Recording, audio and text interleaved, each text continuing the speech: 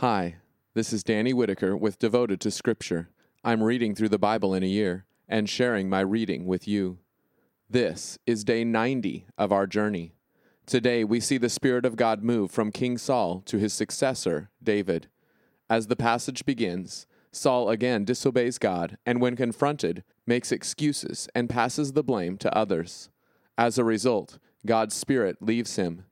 God then calls Samuel to anoint a new king, this time focusing on what God sees instead of what man sees, the heart, not the appearance. God chooses David. Meanwhile, the Philistines attack again and bring a champion, Goliath, to defy Israel and their God. When David hears of it, he is indignant. Even though he is too young to serve in the army of Israel, David faces Goliath and defeats him by the power of God.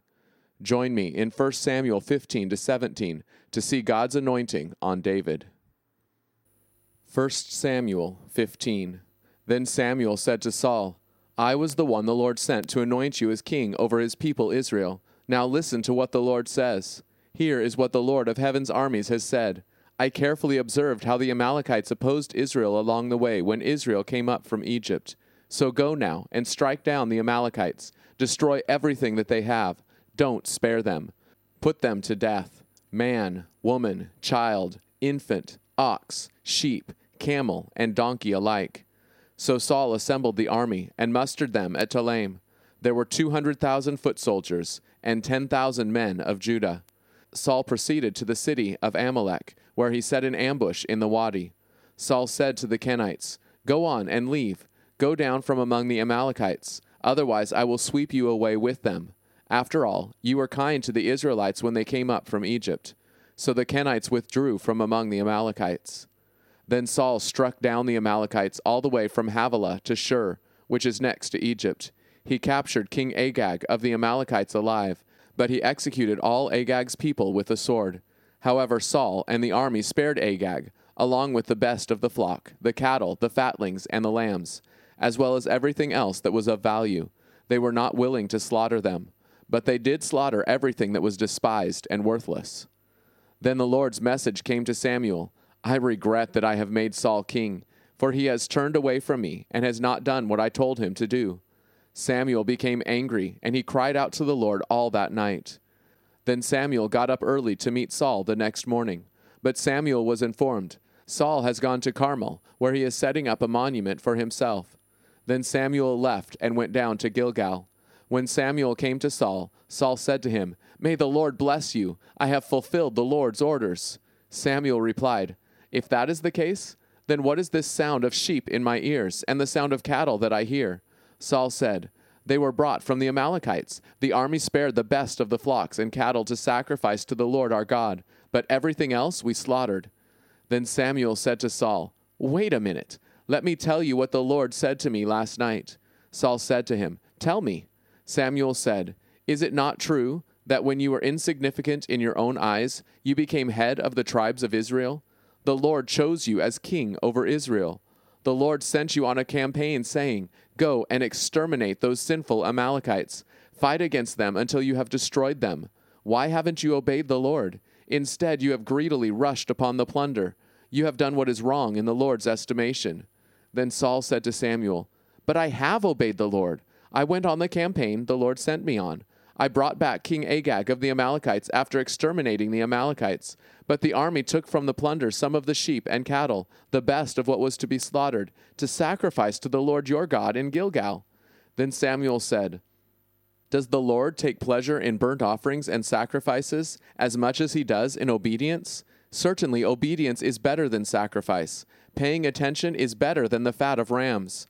For rebellion is like the sin of divination, and presumption is like the evil of idolatry. Because you have rejected the Lord's orders, he has rejected you from being king. Then Saul said to Samuel, I have sinned, for I have disobeyed what the Lord commanded, and your words as well. For I was afraid of the army, and I obeyed their voice. Now please forgive my sin. Go back with me so I can worship the Lord. Samuel said to Saul, I will not go back with you, for you have rejected the Lord's orders, and the Lord has rejected you from being king over Israel. When Samuel turned to leave, Saul grabbed the edge of his robe, and it tore. Samuel said to him, The Lord has torn the kingdom of Israel from you this day, and has given it to one of your colleagues who is better than you. The preeminent one of Israel does not go back on his word or change his mind, for he is not a human being who changes his mind." Saul again replied, "I have sinned, but please honor me before the elders of my people and before Israel. Go back with me so I may worship the Lord your God." So Samuel followed Saul back, and Saul worshipped the Lord. Then Samuel said, "Bring me King Agag of the Amalekites." So Agag came to him trembling, thinking to himself, "Surely death is bitter." Samuel said, "Just as your sword left women childless, so your mother will be the most bereaved among women." Then Samuel hacked Agag to pieces there in Gilgal before the Lord. Then Samuel went to Ramah, while Saul went up to his home in Gibeah of Saul. Until the day he died, Samuel did not see Saul again. Samuel did, however, mourn for Saul, but the Lord regretted that he had made Saul king over Israel. 1 Samuel 16. The Lord said to Samuel, "How long do you intend to mourn for Saul? I have rejected him as king over Israel. Fill your horn with olive oil and go. I am sending you to Jesse in Bethlehem, for I have selected a king for myself from among his sons." Samuel replied, "How can I go? Saul will hear about it and kill me." But the Lord said, "Take a heifer with you and say, 'I have come to sacrifice to the Lord.' Then invite Jesse to the sacrifice, and I will show you what you should do. You will anoint for me the one I point out to you." Samuel did what the Lord told him. When he arrived in Bethlehem, the elders of the city were afraid to meet him. They said, "Do you come in peace?" He replied, "Yes, in peace. I have come to sacrifice to the Lord. Consecrate yourselves and come with me to the sacrifice." So he consecrated Jesse and his sons and invited them to the sacrifice. When they arrived, Samuel noticed Eliab and said to himself, "Surely here before the Lord stands his chosen king." But the Lord said to Samuel, "Don't be impressed by his appearance or his height, for I have rejected him. God does not view things the way men do. People look on the outward appearance, but the Lord looks at the heart." Then Jesse called Abinadab and presented him to Samuel. But Samuel said, "The Lord has not chosen this one either." Then Jesse presented Shammah. But Samuel said, "The Lord has not chosen this one either." Jesse presented 7 of his sons to Samuel. But Samuel said to Jesse, "The Lord has not chosen any of these." Then Samuel said to Jesse, "Is that all of the young men?" Jesse replied, "There is still the youngest one, but he is taking care of the flock." Samuel said to Jesse, "Send and get him, for we cannot turn our attention to other things until he comes here." So Jesse had him brought in. Now he was ruddy, with attractive eyes and a handsome appearance. The Lord said, "Go and anoint him. This is the one." So Samuel took the horn full of olive oil and anointed him in the presence of his brothers. The Spirit of the Lord rushed upon David from that day onward. Then Samuel got up and went to Ramah. Now the Spirit of the Lord had turned away from Saul, and an evil spirit from the Lord tormented him.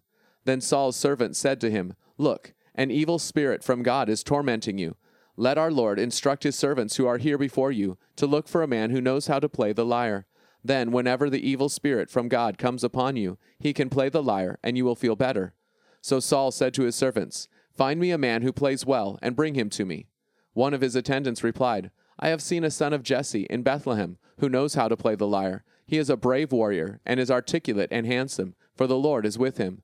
So Saul sent messengers to Jesse and said, "Send me your son David, who is out with the sheep." So Jesse took a donkey loaded with bread, a container of wine, and a young goat, and sent them to Saul with his son David. David came to Saul and stood before him. Saul liked him a great deal, and he became his armor-bearer. Then Saul sent word to Jesse, saying, "Let David be my servant, for I really like him." So whenever the Spirit from God would come upon Saul, David would take his lyre and play it. This would bring relief to Saul and make him feel better. Then the evil spirit would leave him alone.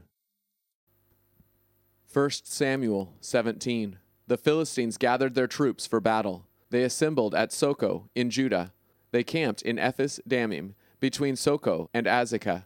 Saul and the Israelite army assembled and camped in the valley of Elah, where they arranged their battle lines to fight against the Philistines. The Philistines were standing on one hill, and the Israelites on another hill, with the valley between them. Then a champion came out from the camp of the Philistines. His name was Goliath. He was from Gath. He was close to 7 feet tall. He had a bronze helmet on his head and was wearing scale body armor. The weight of his bronze body armor was 5,000 shekels. He had bronze shin guards on his legs, and a bronze javelin was slung over his shoulders. The shaft of his spear was like a weaver's beam, and the iron point of his spear weighed 600 shekels. His shield-bearer was walking before him. Goliath stood and called to Israel's troops, "Why do you come out to prepare for battle? Am I not the Philistine? And are you not the servants of Saul? Choose for yourselves a man, so he may come down to me. If he is able to fight with me and strike me down, we will become your servants. But if I prevail against him and strike him down, you will become our servants and will serve us."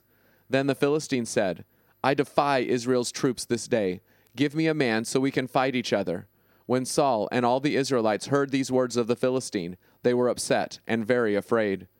Now David was the son of this Ephrathite, named Jesse, from Bethlehem in Judah. He had 8 sons, and in Saul's days he was old and well advanced in years.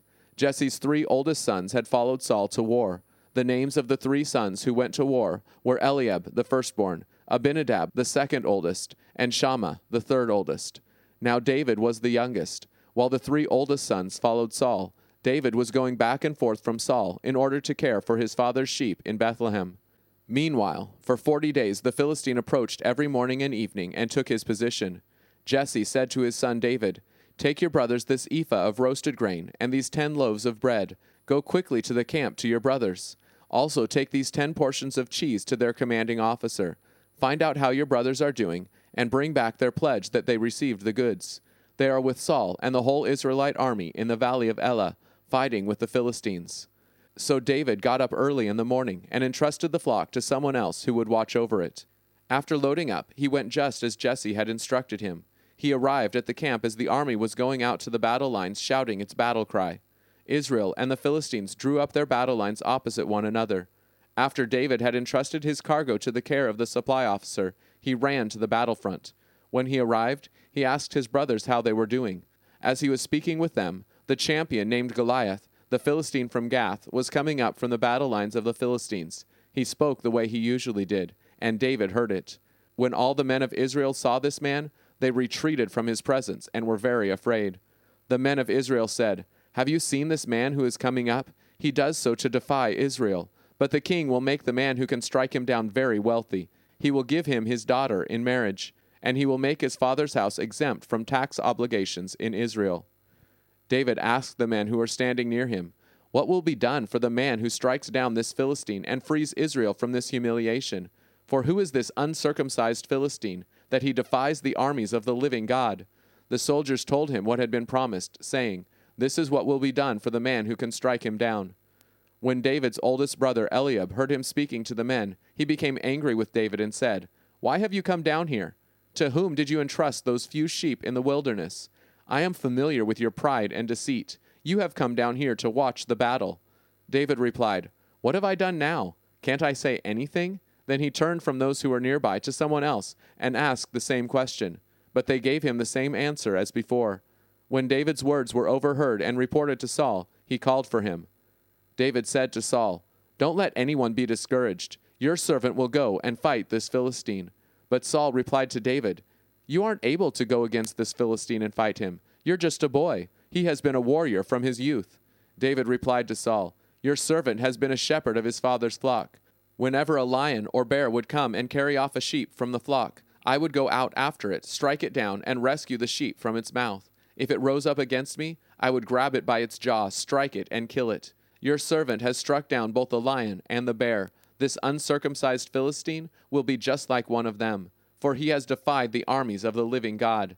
David went on to say, "The Lord who delivered me from the lion and the bear will also deliver me from the hand of this Philistine." Then Saul said to David, "Go, the Lord will be with you." Then Saul clothed David with his own fighting attire and put a bronze helmet on his head. He also put body armor on him. David strapped on his sword over his fighting attire and tried to walk around, but he was not used to them. David said to Saul, "I can't walk in these things, for I'm not used to them." So David removed them. He took his staff in his hand, picked out 5 smooth stones from the stream, placed them in the pouch of his shepherd's bag, took his sling in hand, and approached the Philistine. The Philistine kept coming closer to David, while his shield-bearer walked in front of him. When the Philistine looked carefully at David, he despised him, for he was only a ruddy and handsome boy. The Philistine said to David, "Am I a dog, that you are coming after me with sticks?" Then the Philistine cursed David by his gods. The Philistine said to David, "Come here to me, so I can give your flesh to the birds of the sky and the wild animals of the field." But David replied to the Philistine, "You are coming against me with sword and spear and javelin, but I am coming against you in the name of the Lord of heaven's armies, the God of Israel's armies, whom you have defied. This very day the Lord will deliver you into my hand. I will strike you down and cut off your head. This day I will give the corpses of the Philistine army to the birds of the sky and the wild animals of the land. Then all the land will realize that Israel has a God, and all this assembly will know that it is not by sword or spear that the Lord saves. For the battle is the Lord's, and he will deliver you into our hand." The Philistine drew steadily closer to David to attack him, while David quickly ran toward the battle line to attack the Philistine. David reached his hand into the bag and took out a stone. He slung it, striking the Philistine on the forehead. The stone sank deeply into his forehead, and he fell down with his face to the ground. David prevailed over the Philistine with just the sling and the stone. He struck down the Philistine and killed him. David did not even have a sword in his hand. David ran and stood over the Philistine. He grabbed Goliath's sword, drew it from its sheath, killed him, and cut off his head with it. When the Philistines saw their champion was dead, they ran away. Then the men of Israel and Judah charged forward, shouting a battle cry. They chased the Philistines to the valley and to the very gates of Ekron. The Philistine corpses lay fallen along the Shaaraim road to Gath and Ekron. When the Israelites returned from their hot pursuit of the Philistines, they looted their camp. David took the head of the Philistine and brought it to Jerusalem, and he put Goliath's weapons in his tent. Now as Saul watched David going out to fight the Philistine, he asked Abner, the general in command of the army, "Whose son is this young man, Abner?" Abner replied, "As surely as you live, O king, I don't know." The king said, "Find out whose son this boy is." So when David returned from striking down the Philistine, Abner took him and brought him before Saul. He still had the head of the Philistine in his hand. Saul said to him, "Whose son are you, young man?" David replied, "I am the son of your servant Jesse in Bethlehem." Thank you for joining me on our shared walk through Scripture today. Devotion to Scripture doesn't begin and end here. My prayer is that you will be encouraged to dig deeper and spend some additional time in God's Word today. If you're looking for a great place to start, check the episode description where you will always find a few key verses from the day's reading to reflect on further. I'd love to hear from you. How is God using this podcast to help you grow? How can I be praying for you? Email me at devotedtoscripture@gmail.com. It's amazing seeing a passage come alive as we understand its place in the whole story of the Bible. Knowing and ultimately being a part of that story is the most important undertaking of your life. Join me tomorrow to continue the journey. Be devoted to Scripture.